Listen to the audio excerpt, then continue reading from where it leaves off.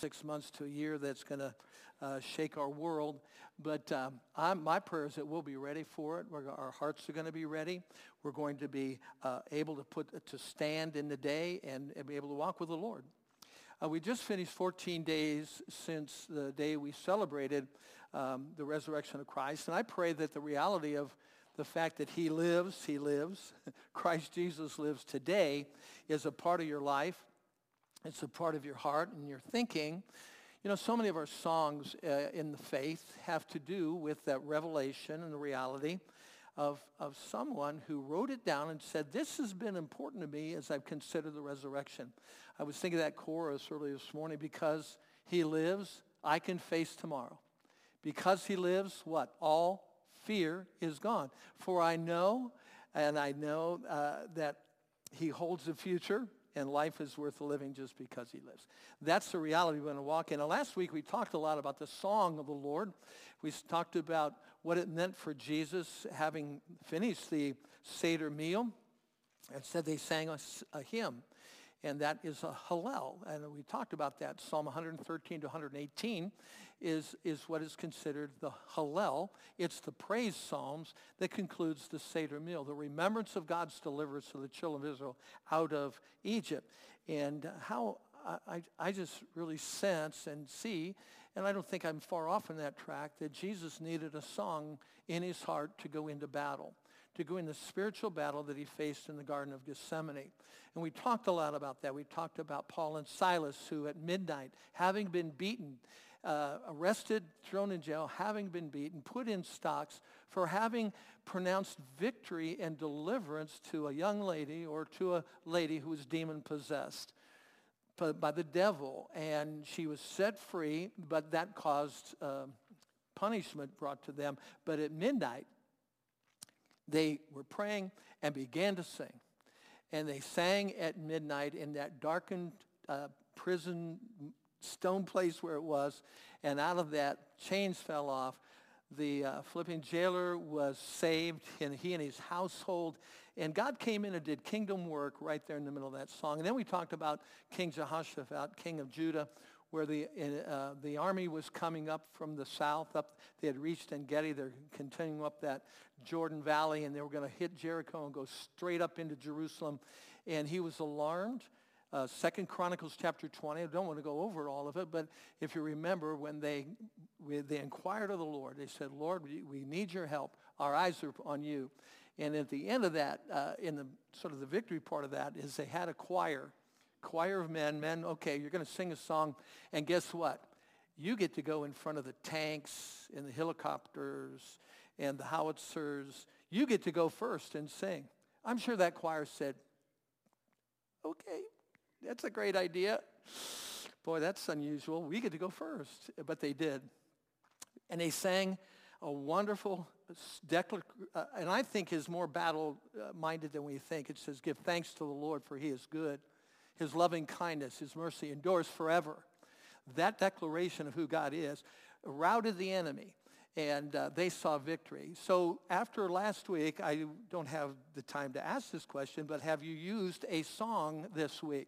Have you battled with a song? Have you battled with something in your heart that would give you the strength to make it because of the power of music, the power of the song? We talked a lot about that week. But Jesus told a woman at the well in John 4, we're not going to look at it. He said to her, the Father is seeking those who would worship him in spirit and in truth. So your song needs to be not only a song of encouragement, but a song of worship. And I'll let you know this, the Father's looking for you. He seeks those who would worship him in spirit and in truth. Come and be holy. Come with an honest heart. Come with a heart that's right out there and say, I'm going to worship God. And you do it. So I pray you are. I pray you're learning to get your song and to sing it. Now, I still am thinking about the resurrection of Jesus and what he did.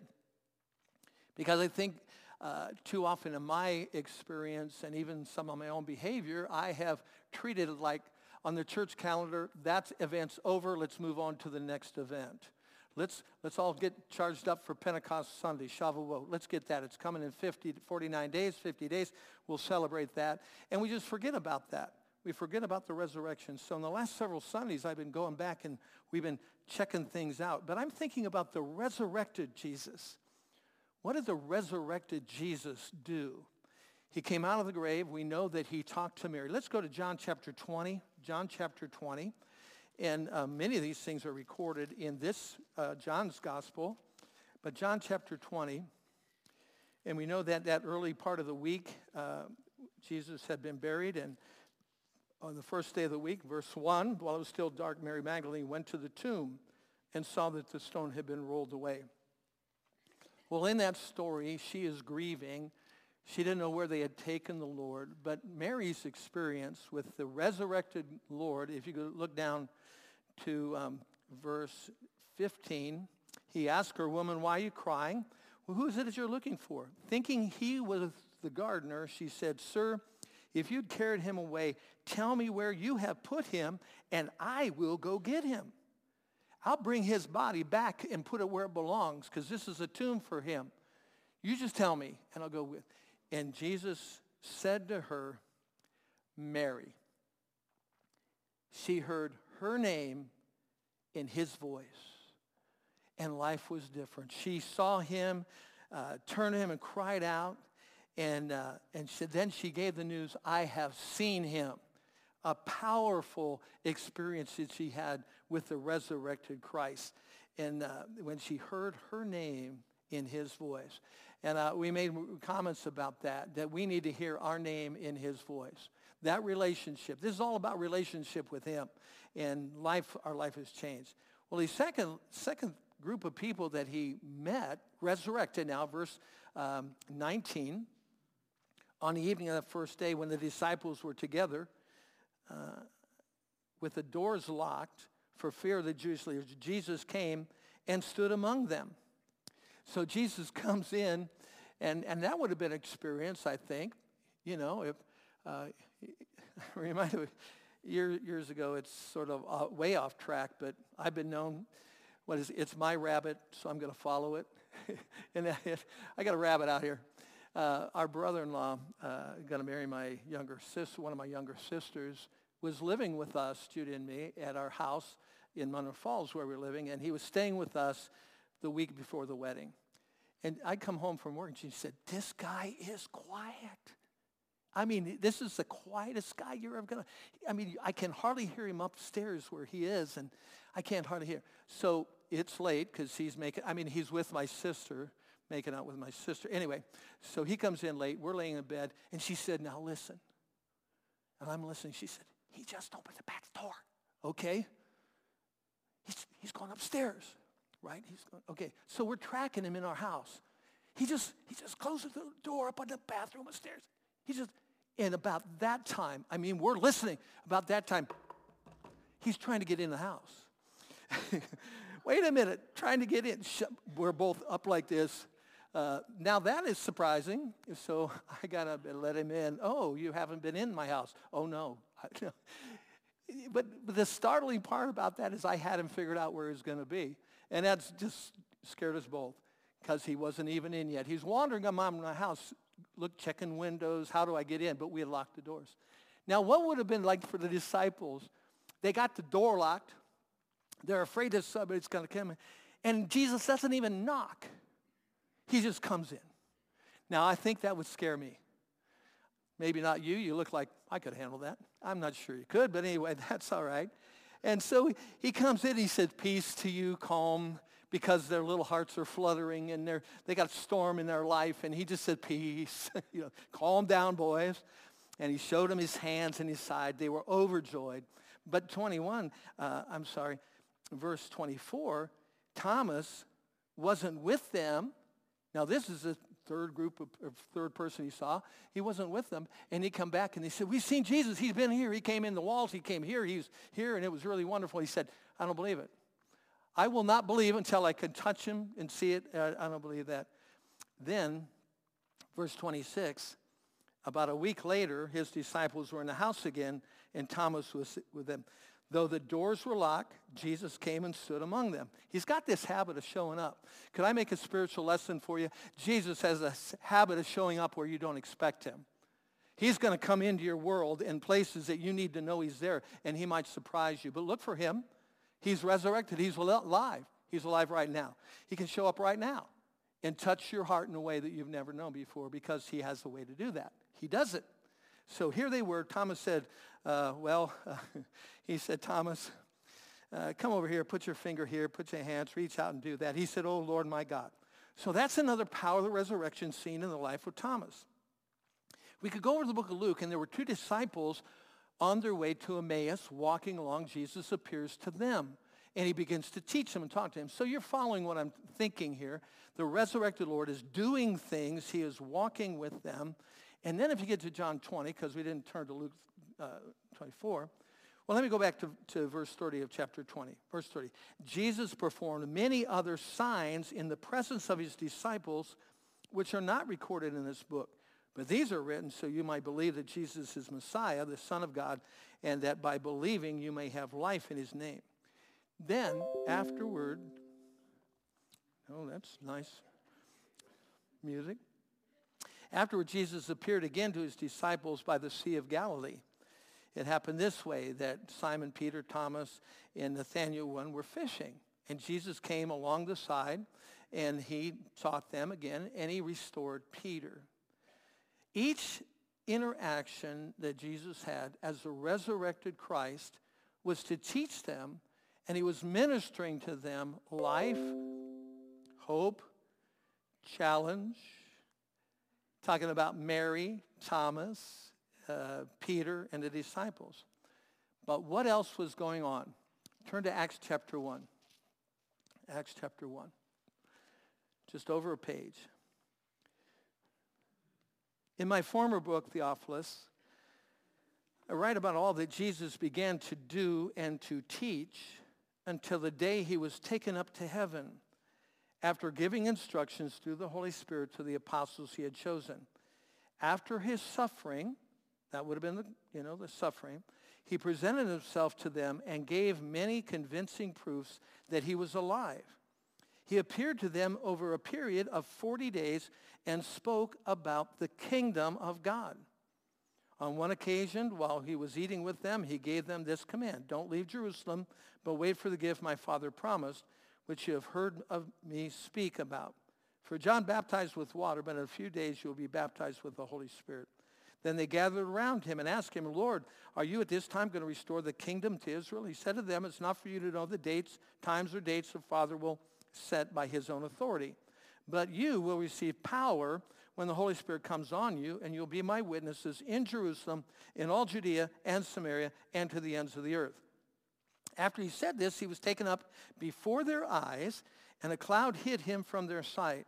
They were looking intently up into the sky as he was going, when suddenly two men dressed in white stood beside him. Men of Galilee, they said, why are you standing here looking into the sky? This same Jesus who has been taken away from you into heaven will come back in the same way you've seen him go up into heaven. So at this particular thing, and I read one scripture already, but I'll say it again here, many things Jesus did to prove to them that he was alive. Because I'm sure they thought, we're seeing a ghost. This is weird. We're getting these aberrations. This is really wrong. But he knew what they needed to know, and he gave convincing proofs.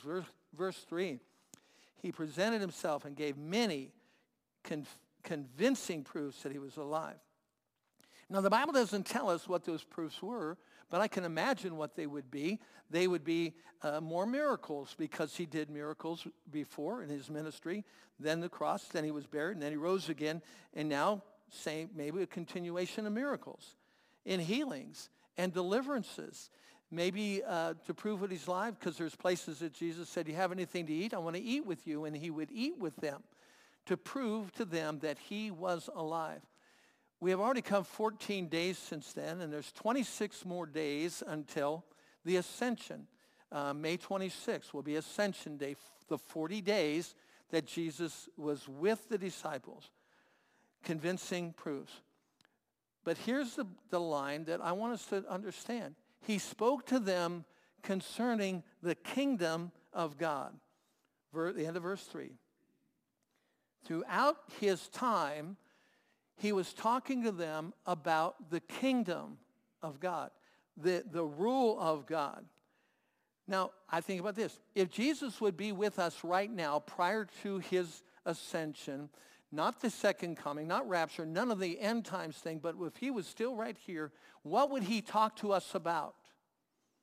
What would his word be to Suffield Fellowship as the resurrected Lord for 40 days? What if that 40 days was extended into 2,000 years and he's just going, what's he going to talk about?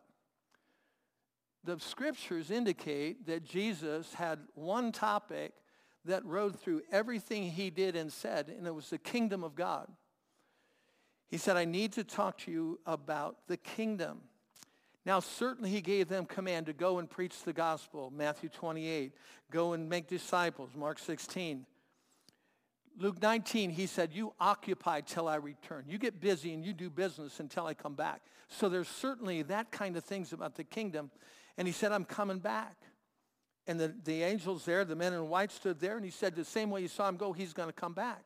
He already told his disciples, John 14, he said, I'm coming back. I go to prepare a place for you. And if I go to prepare a place for you, I will come again and receive you unto myself, that where I am, there you can be also. I'm going to be working, getting you back, because I'm coming back. But in the meantime, he talked to them about the kingdom of God. Why was that so important? He could have just comforted them. Let me just lay out a couple of things. I won't be able to go deep in it, I won't, but I want to give you some summarization of it all. The kingdom of God is the realm where God reigns supreme and Jesus is king.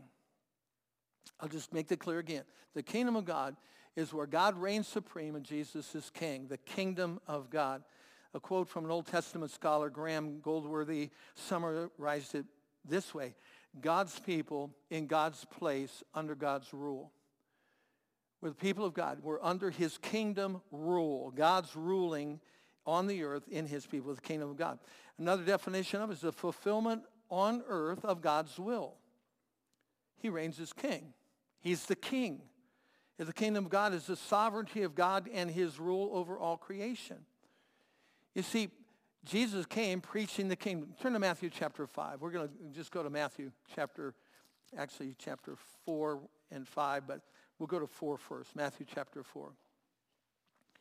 When Jesus came and began his ministry, he went through the temptation, and he came out full of the Holy Spirit and power, and he began to minister, and it says in Matthew chapter 4, he began to preach, and he begins to teach people to fulfill the scriptures.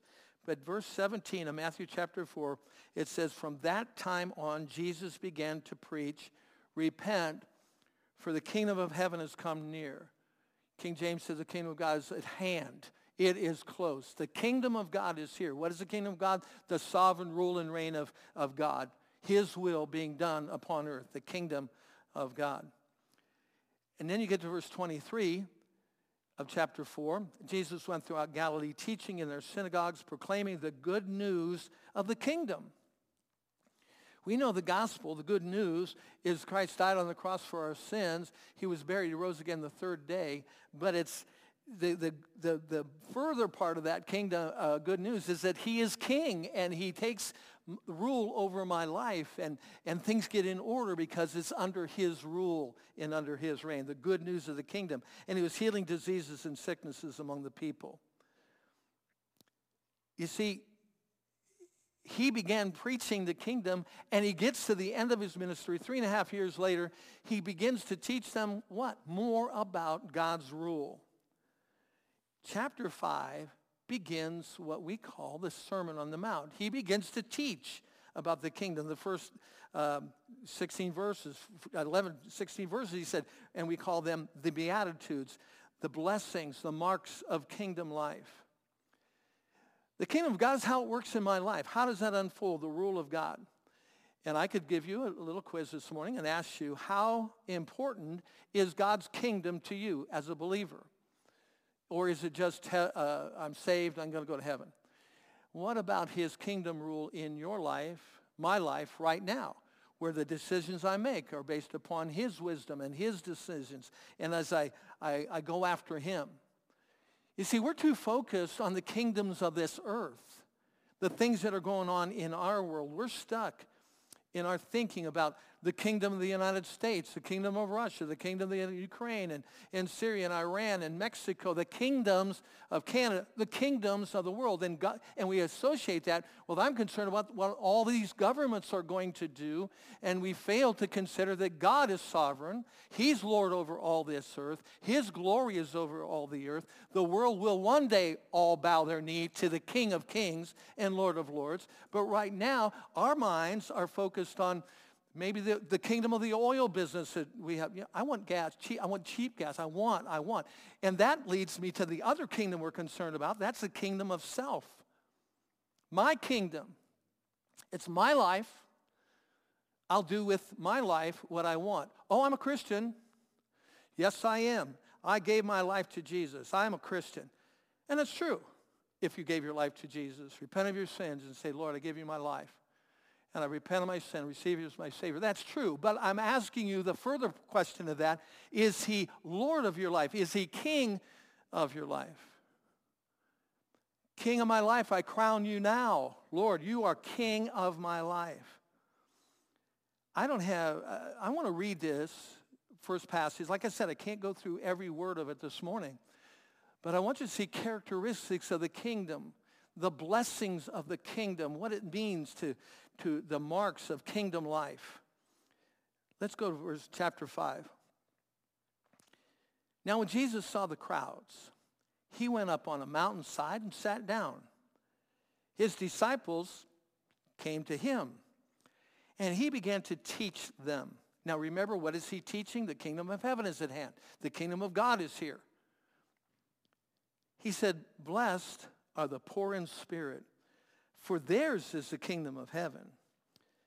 Blessed are those who mourn, for they will be comforted. Blessed are the meek, for they will inherit the earth. Blessed are those who hunger and thirst for righteousness, for they will be filled. Blessed are the merciful, for they will be shown mercy. Blessed are the pure in heart, for they shall see God. Blessed are the peacemakers, for they will be called children of God. Blessed are those who are persecuted because of righteousness, for theirs is the kingdom of heaven. Interchangeable. Kingdom of God, kingdom of heaven. Interchangeable words there. Verse 11. Blessed are you when people insult you, persecute you, falsely say all kinds of evil against you because of me, he said.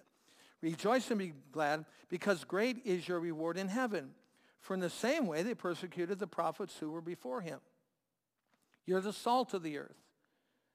But if the salt loses its saltiness, how can it be made salty again? It is no longer good for anything except to be thrown out and trampled underfoot. You're the light of the world. A town built on a hill cannot be hidden. Neither do people light a lamp and put it under a bowl. Instead, they put it on a stand and give light to everyone in the house.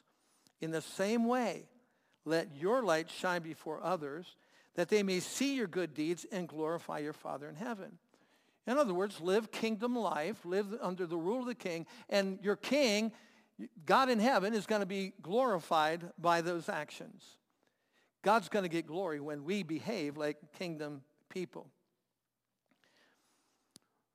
And so here's how this has affected me. I had a conversation in the barber shop the other day, and it was an interesting conversation because I walk in, and they know me and I know them, and they said, hey, Jim, how you doing? I said, I am blessed. Today, the sun was shining. I said, this is a great day. And he said to me, what? You're positive? I like you. And we had a conversation about how our words display what's in our heart and how that can be impactful in influencing other people. We talked about that. And of course, as barbers do, they hear everything, you know. Cutting the hair, they got a captive audience. Grab it and start. If you don't say the right things, you're going to get the mohawk that you never wanted, or whatever they want to do. I just have to keep reminding, just, you know what to do. And it feels like it's all getting whacked off and stuff, and it was. So anyway, but we said, He said, I hear it all the time. Ask somebody how they're doing. Oh, it's terrible. It's marked by death. It's marked by despair. It's marked by deception. It's just marked. Why? That's what's in their heart.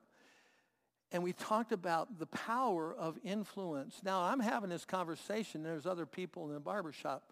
I think they heard some of it. I hope they did. I needed the sound guys in the back to give me a megaphone. Listen, how are you influencing people around you? Are you living kingdom of God life in how your mouth works?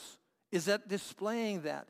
And so I'm thinking, when Jesus is talking about his disciples, he's talking, it isn't a commentary on the kingdom of heaven is here. He's not unfolding the Old Testament scrolls and doing that. He said, listen, the kingdom of God affects your life right now, guys.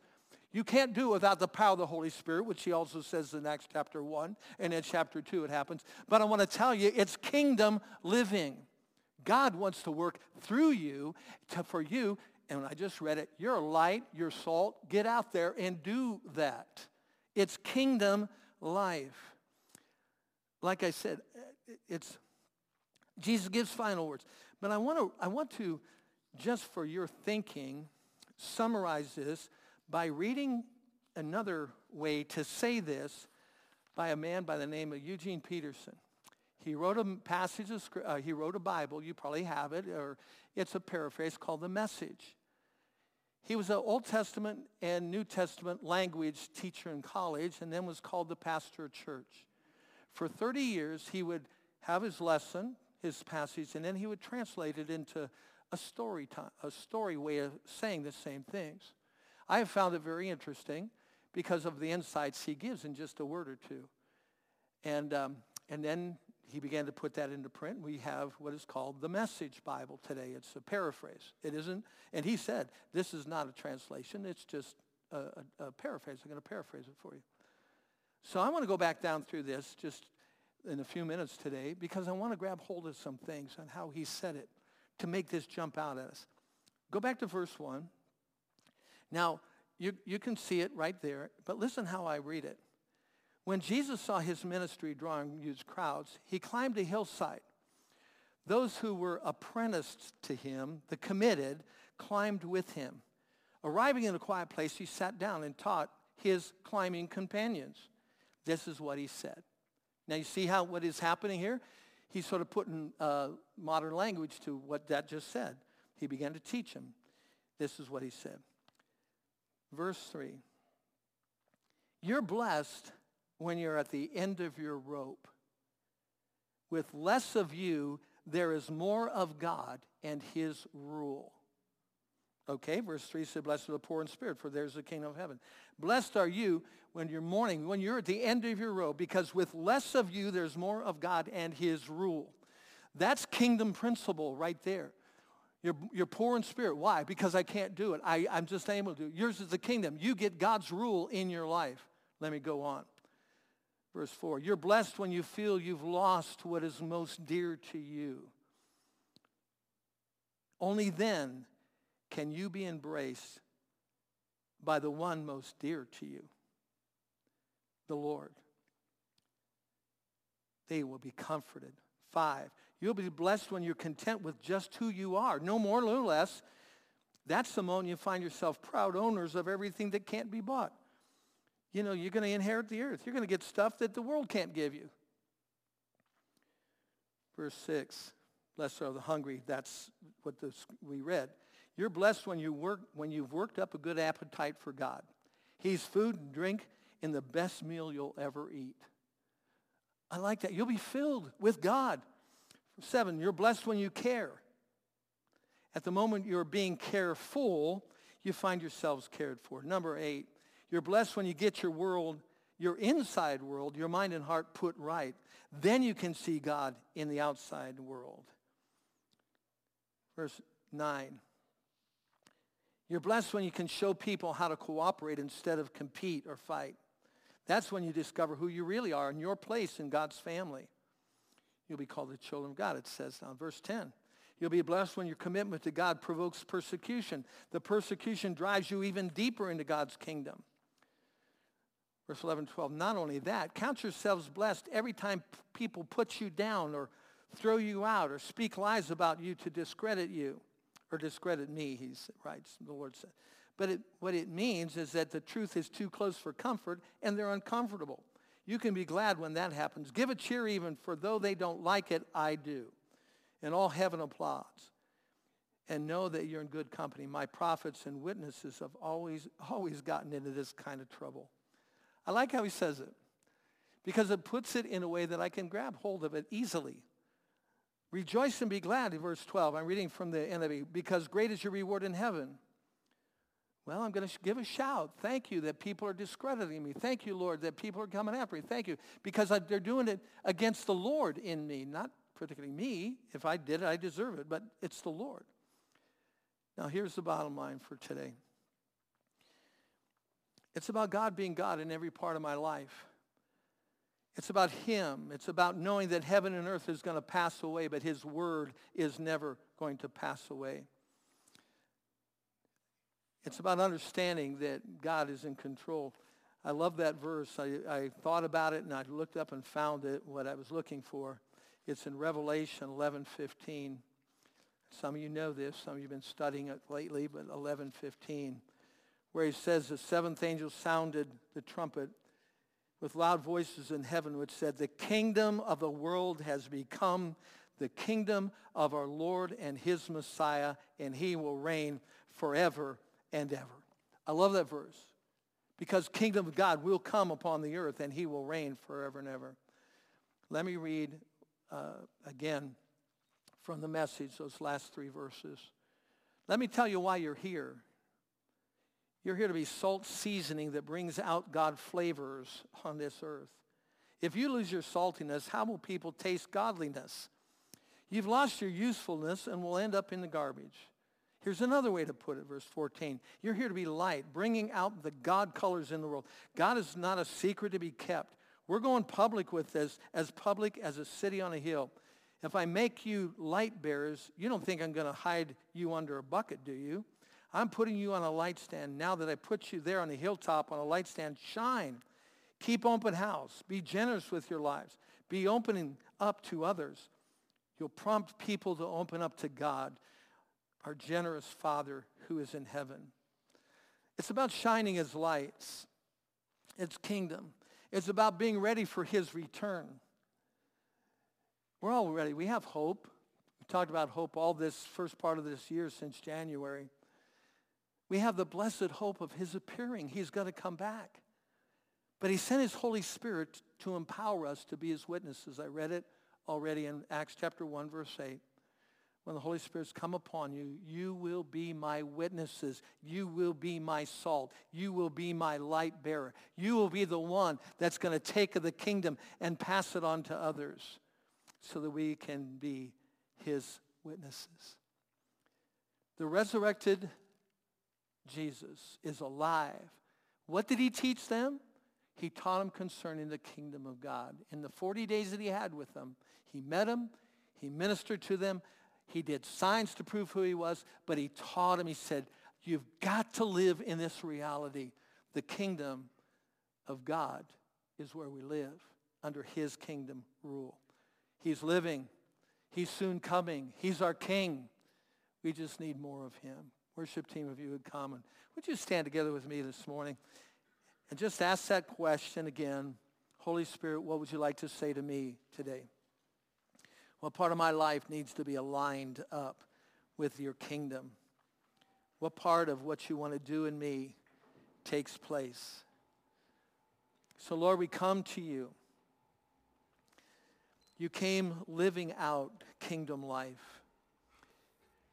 Lord Jesus, thank you for that. I pray that all of us here in this room would understand that when we walk in your kingdom rules, supernatural things can happen. Things that would bring about life and not death. That our words would bring life and hope because we're speaking the words of Jesus to others. May we be bearers of the good news of the gospel and the good news of your rule. So, Lord, we're going to admit it. We need more love. We need more power. We need more of you in our lives. Now, when we sing this, Lord, I pray you touch our hearts, our minds. that it would become the reality of our words from our heart. We need you to see you in our lives. Lord, have your way in us today. In the name of Jesus.